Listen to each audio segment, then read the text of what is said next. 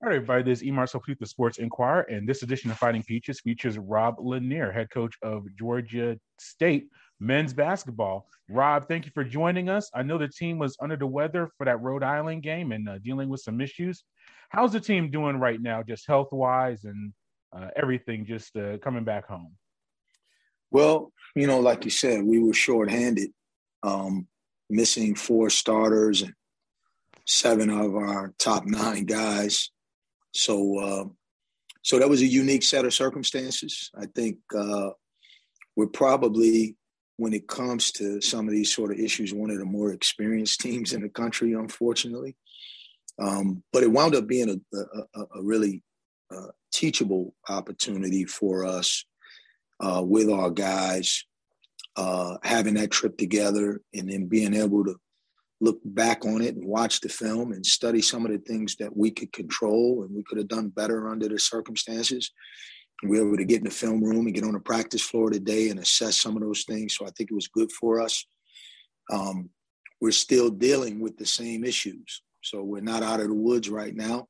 Like I said, playing in any game without your top four starters is going to be a challenge. And I do think in some ways it's a blessing in disguise. So we're just going to keep working and hopefully things will turn back into our favor as it relates to getting healthy. Yeah, Kane Williams available. He had 19 points in the contest, but we got to see some other guys that haven't gotten much playing time in their career at Georgia State, starting with Jordan Rawls. He had 14 points in the contest, 7 to 10 from the free throw line. What about him? And we'll go over some other guys, but we'll start with Jordan, just getting that extra playing time and being able to contribute for you. Yeah, that was good for Jordan. Jordan's a really capable player. I got a lot of belief in Jordan and want him to be more aggressive and look at the basket more. He's a really good shooter. He hasn't shot the ball as well as he's capable of. He's thinking too much. He's such a good teammate that I think he's come into this situation knowing that we had some veteran guys who had been in the system. And I think he's kind of deferred to those guys to a fault. And we need him to just be a player. And he asserted himself more in that game, but I still don't think we've seen the best version of Jordan Rawls. But it was a good step in the right direction. Yeah, and another guy that we have been looking forward to seeing as far as covering the team is Shien Hioma, a guy that came to the program, earlier in his career, and he had 11 points, a season high for him.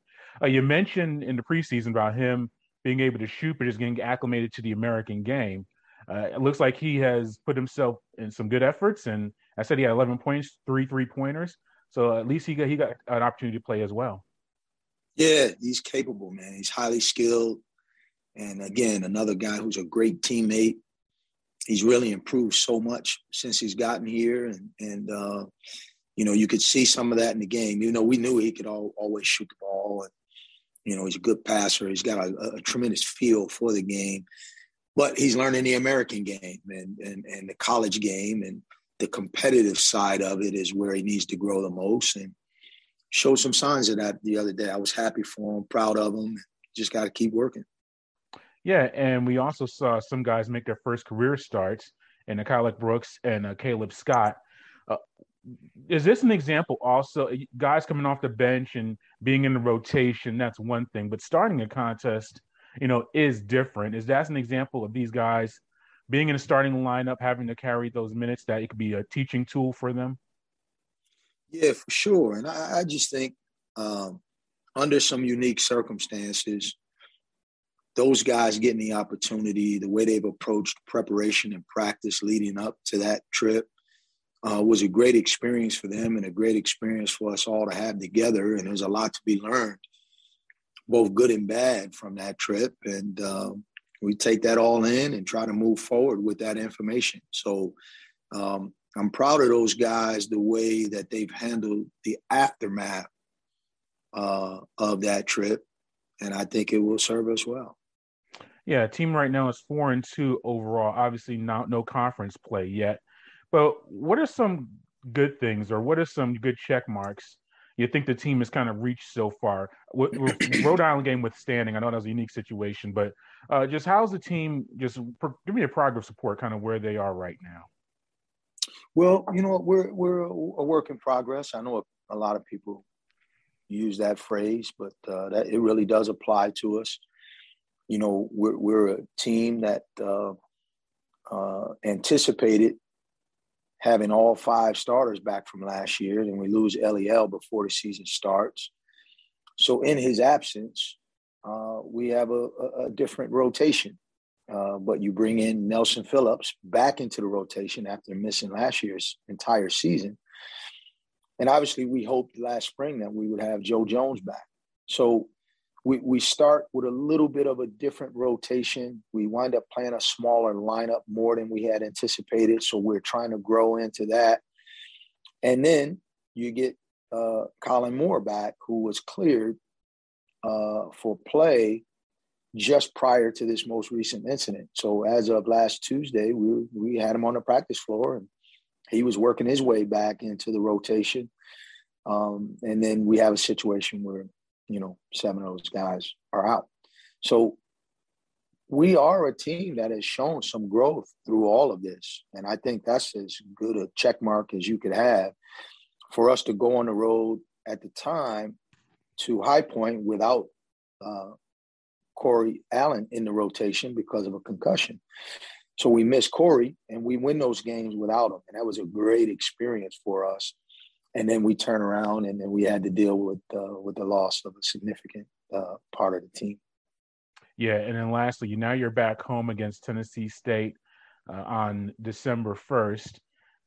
Just how have you been able to practice? You mentioned the health issues or just dealing with it. But how are his preparations going forward? Are you doing a lot more film work? Are you just letting the guys kind of be on their own separate ways? How are you just preparing for this match against TSU? Well, yeah, I mean, we've got 8 guys, 9 guys, and we took the practice floor today and we worked on the things that we thought were relevant in preparation for our next opponent. And we watched film of our last game to get what we could out of that so that we could take that information onto the practice floor. And I think these guys were really engaged.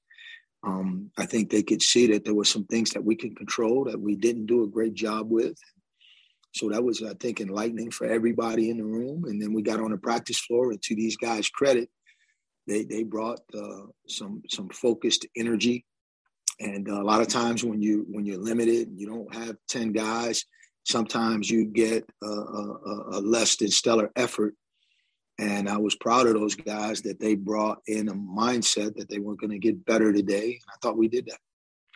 All right. Well, Rob, thank you for your time. I greatly appreciate it. And good luck on Wednesday against Tennessee State. Thanks, brother. I've talked to you like 4 times in 2 weeks now. We're I starting to get love on the roll here.